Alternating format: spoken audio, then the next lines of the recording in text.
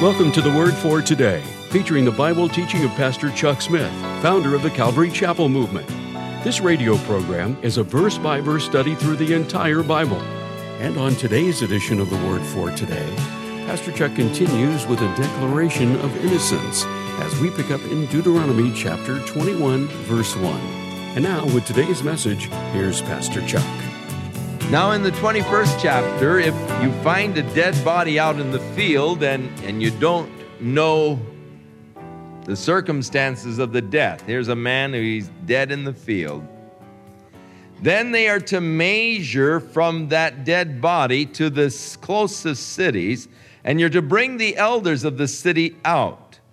And they are to sacrifice a bullock, and they are to each one swear that they don't know how this person died.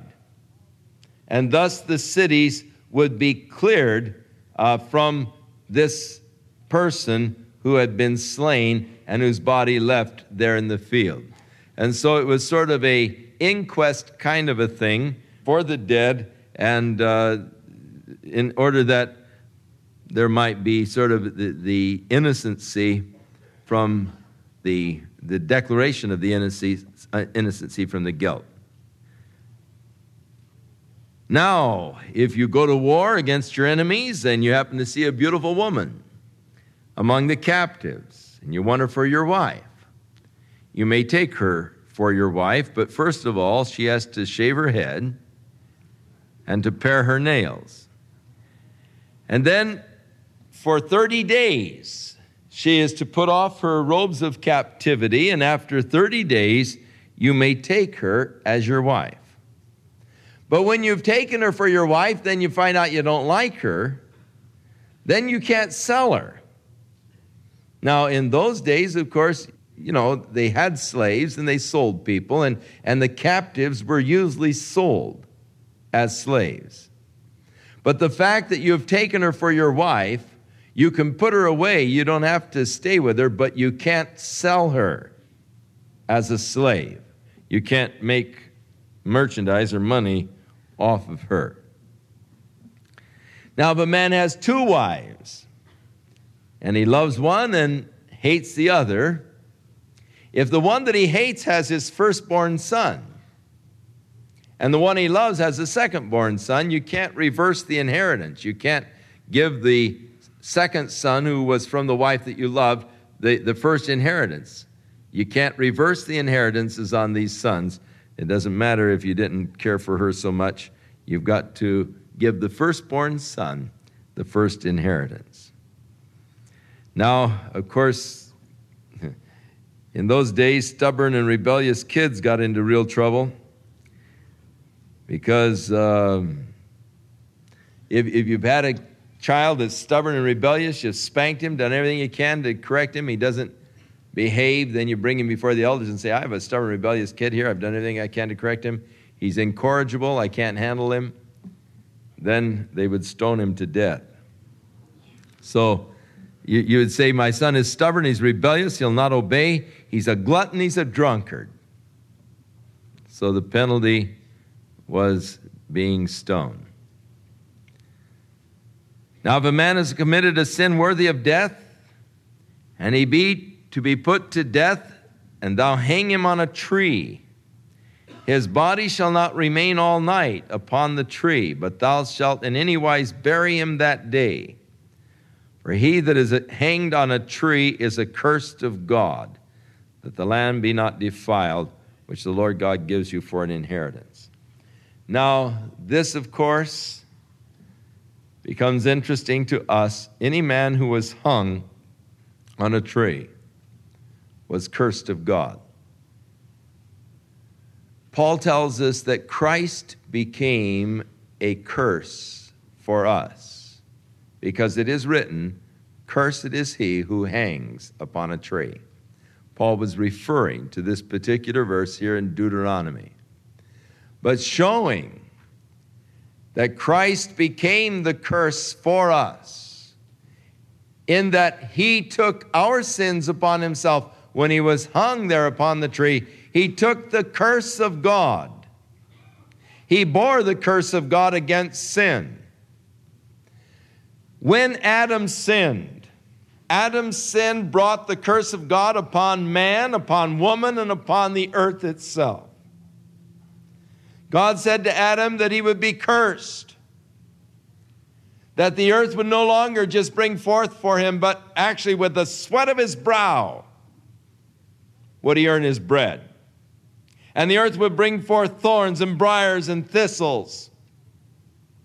And harvesting your crop's not going to be easy. You're going to have to do it now with the sweat of your brow. Up until then, the earth was just producing. Man, you just go out and get whatever you want. And just enjoy it. But now the curse brought the thorns, the briars, the thistles, and it brought the hard labor for man to eke out a living from the ground. To the woman, the curse in childbearing, the labor pains and all. To the ground, the curse of bringing forth the thorns and the thistles. And thus there was sort of a threefold curse upon man, upon the woman, upon the earth itself. And of course the fourth, upon the serpent. It shall go in the dust of the earth on its belly and so forth. Now, Christ has redeemed us from the curse of the law, being made a curse for us, for it is written, cursed is everyone that hangs upon the tree. So you see, the law actually cursed me. Man, if I was living under this thing, I'd be stoned to death. The law condemned me to die. But Christ has redeemed me from the curse of the law because he became a curse for me. He bore the curse for me because it's written, cursed is everyone that hangs upon the tree. By his being crucified upon the cross, there he bore God's curse. Actually, it is interesting that when the Roman soldiers made a crown for him, what kind of a crown did they make? A crown of thorns. And where did the thorns come from? They came from the curse. So the crown that he bore upon his brow was really the sign of the curse of God against the earth because of sin. Really, the crown of thorns was a very fitting crown because he came to bear God's curse against your sin. And then hanged upon the tree, redeeming you from the curse of the law. Now in chapter 22, in those days, they punished people for non-involvement.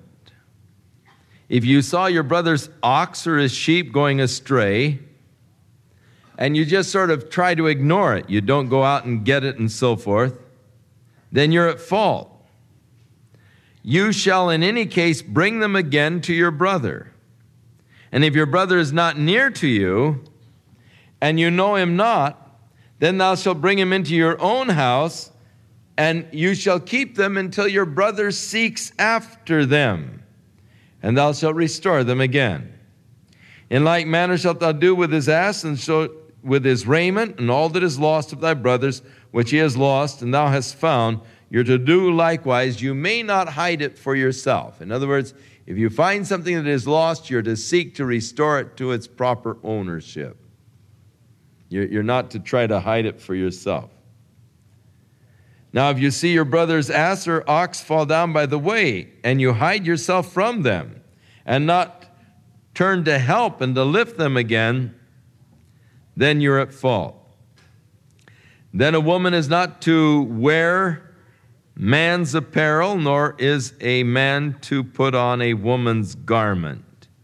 For to do that is an abomination unto the Lord. Now, they say, oh, but what about a woman wearing, a pantsuit or something? Well, let me tell you something. I never wear one of those pantsuits that the women wear. I don't consider that men's apparel at all. But the whole idea behind it is that you are affecting to be one of the opposite sex or seeking to be one of the opposite sex. And that's what is actually being, what he's coming down on here. Women who are trying to be men and men who are trying to be women. Now, it is interesting, if you see a bird's nest and the bird is sitting on its eggs or whatever, you're not to really disturb it. If there are little young birds, if you want to take the little young birds, you're not to take the mother too. But you're not to disturb a mother bird sitting on its nest unless the birds are big enough to make it on their own. You want those little birds, that's fine, but you can't take the mother with them. Got to leave her go free. When you build a new house and you're putting on the roof, you've got to put supports around so no one falls off the roof and gets hurt while they're working on your house.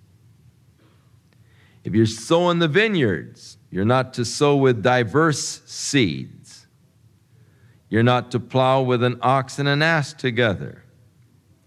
You're not to wear a garment with different sorts of materials, woolen, linen together. You are to make these blue fringes on the quarters of your garments.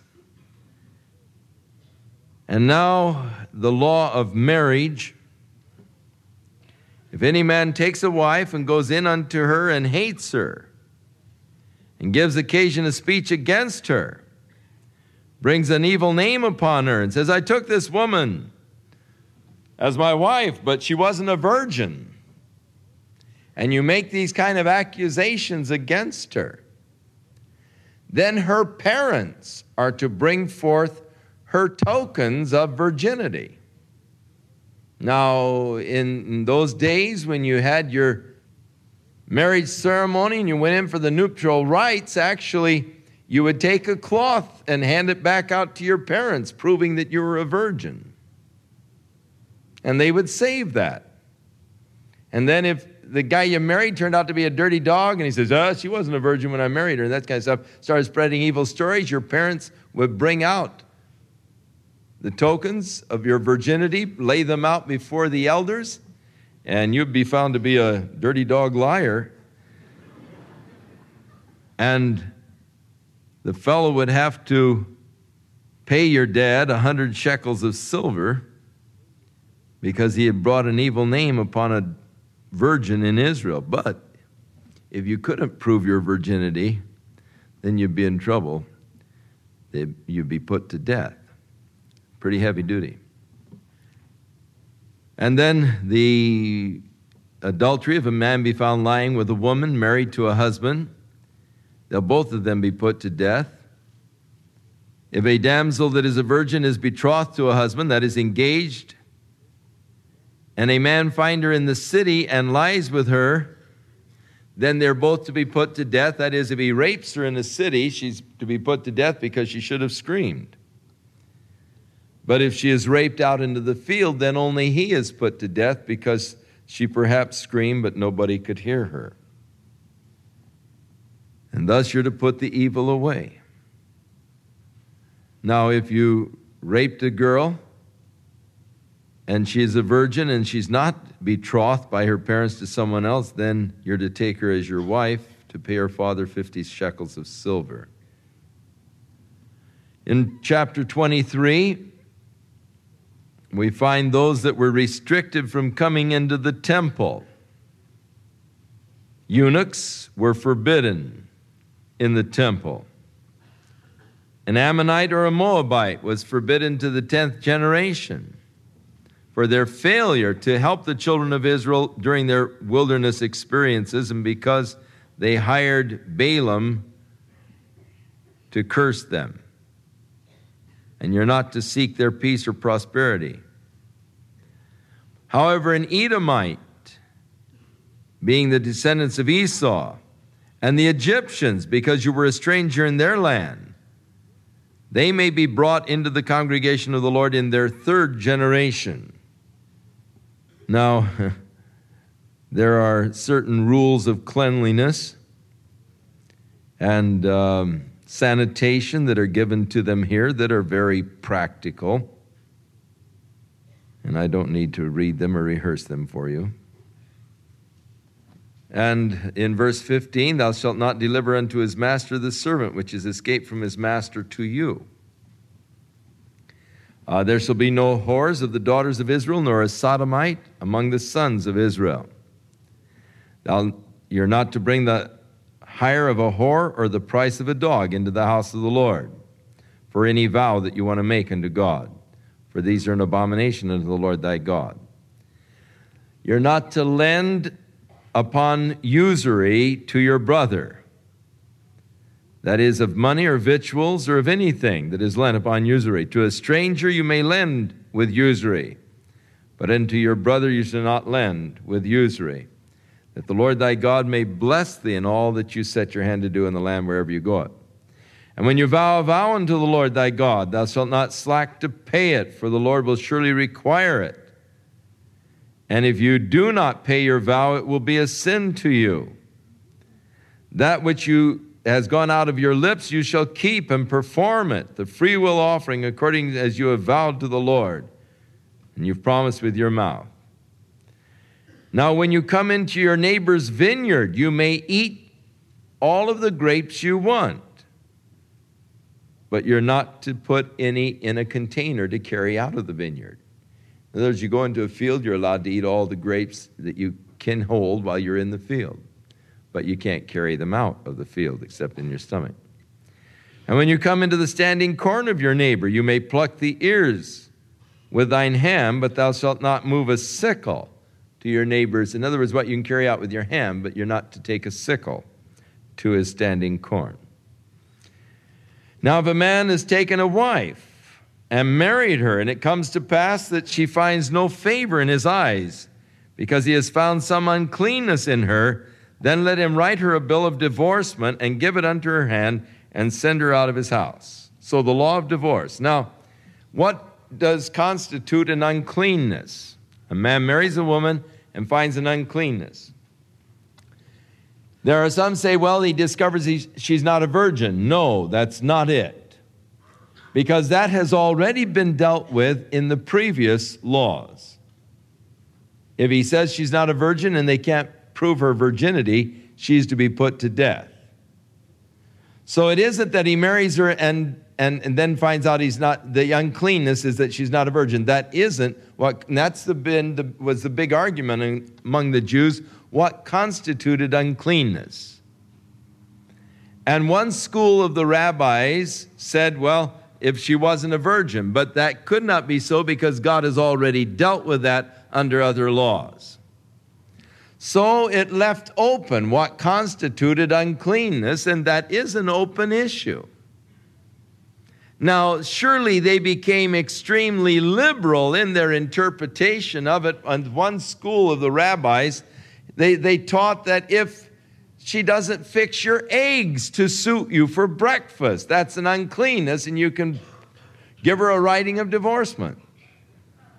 And of course, in those days, divorces were quite easy. All you do is write out, I divorce you, and you hand it to her, and she's had it.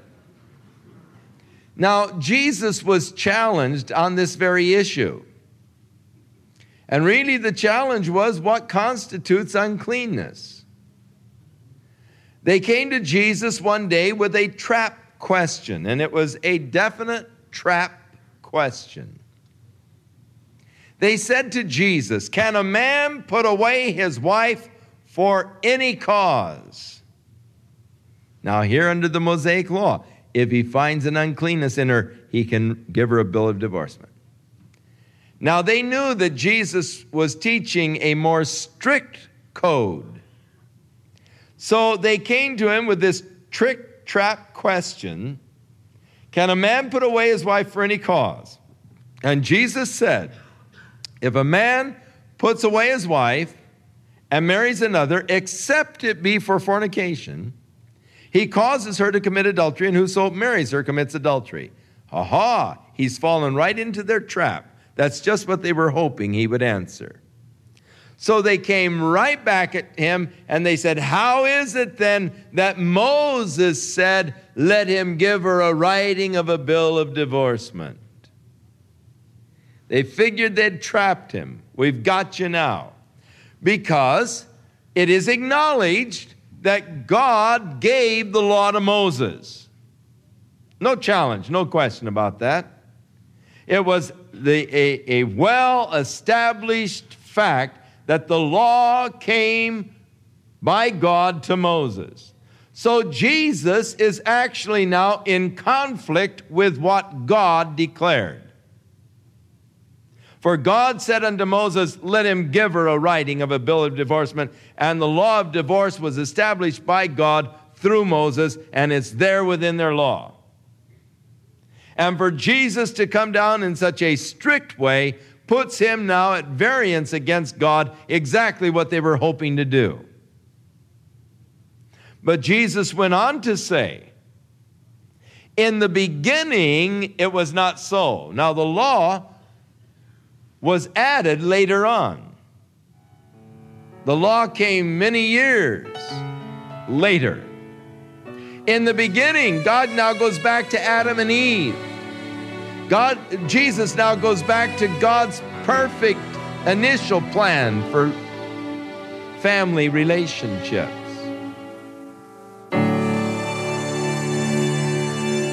We'll return with more of our verse-by-verse Bible study in the book of Deuteronomy on our next broadcast, as Pastor Chuck continues to teach through the Bible, and we do hope you'll make plans to join us. But right now, if you'd like to order a copy of today's message, simply order Deuteronomy 21 through 24 when visiting thewordfortoday.org. And while you're there, be sure to browse the many additional biblical resources by Pastor Chuck. You can also subscribe to the Word for Today podcast or sign up for our email subscription. Once again, that's thewordfortoday.org. For those of you wishing to call, our toll-free number is 1-800-272-WORD, and our office hours are Monday through Friday, 8 a.m. to 5 p.m. Pacific Time. Again, that's 1-800-272-9673. If you prefer to write, our mailing address is The Word for Today, P.O. Box 8000, Costa Mesa, California, 92628. And now, on behalf of the Word for Today, we'd like to thank all of you who share in supporting this ministry with your prayers and financial support. And be sure to join us again next time as Pastor Chuck continues his verse-by-verse study through the Bible. That's right here on the next edition of The Word for Today. And now, once again, here's Pastor Chuck. May the Lord keep his hand upon your life, and may he open up your heart and your mind and your understanding to the things of the Spirit. May he cause you to realize that his righteous principles will always prevail, and thus may you live in that place where God can bless you as he desires to bless you. May you keep yourself in the love of God as you walk in fellowship with him this week. In Jesus' name.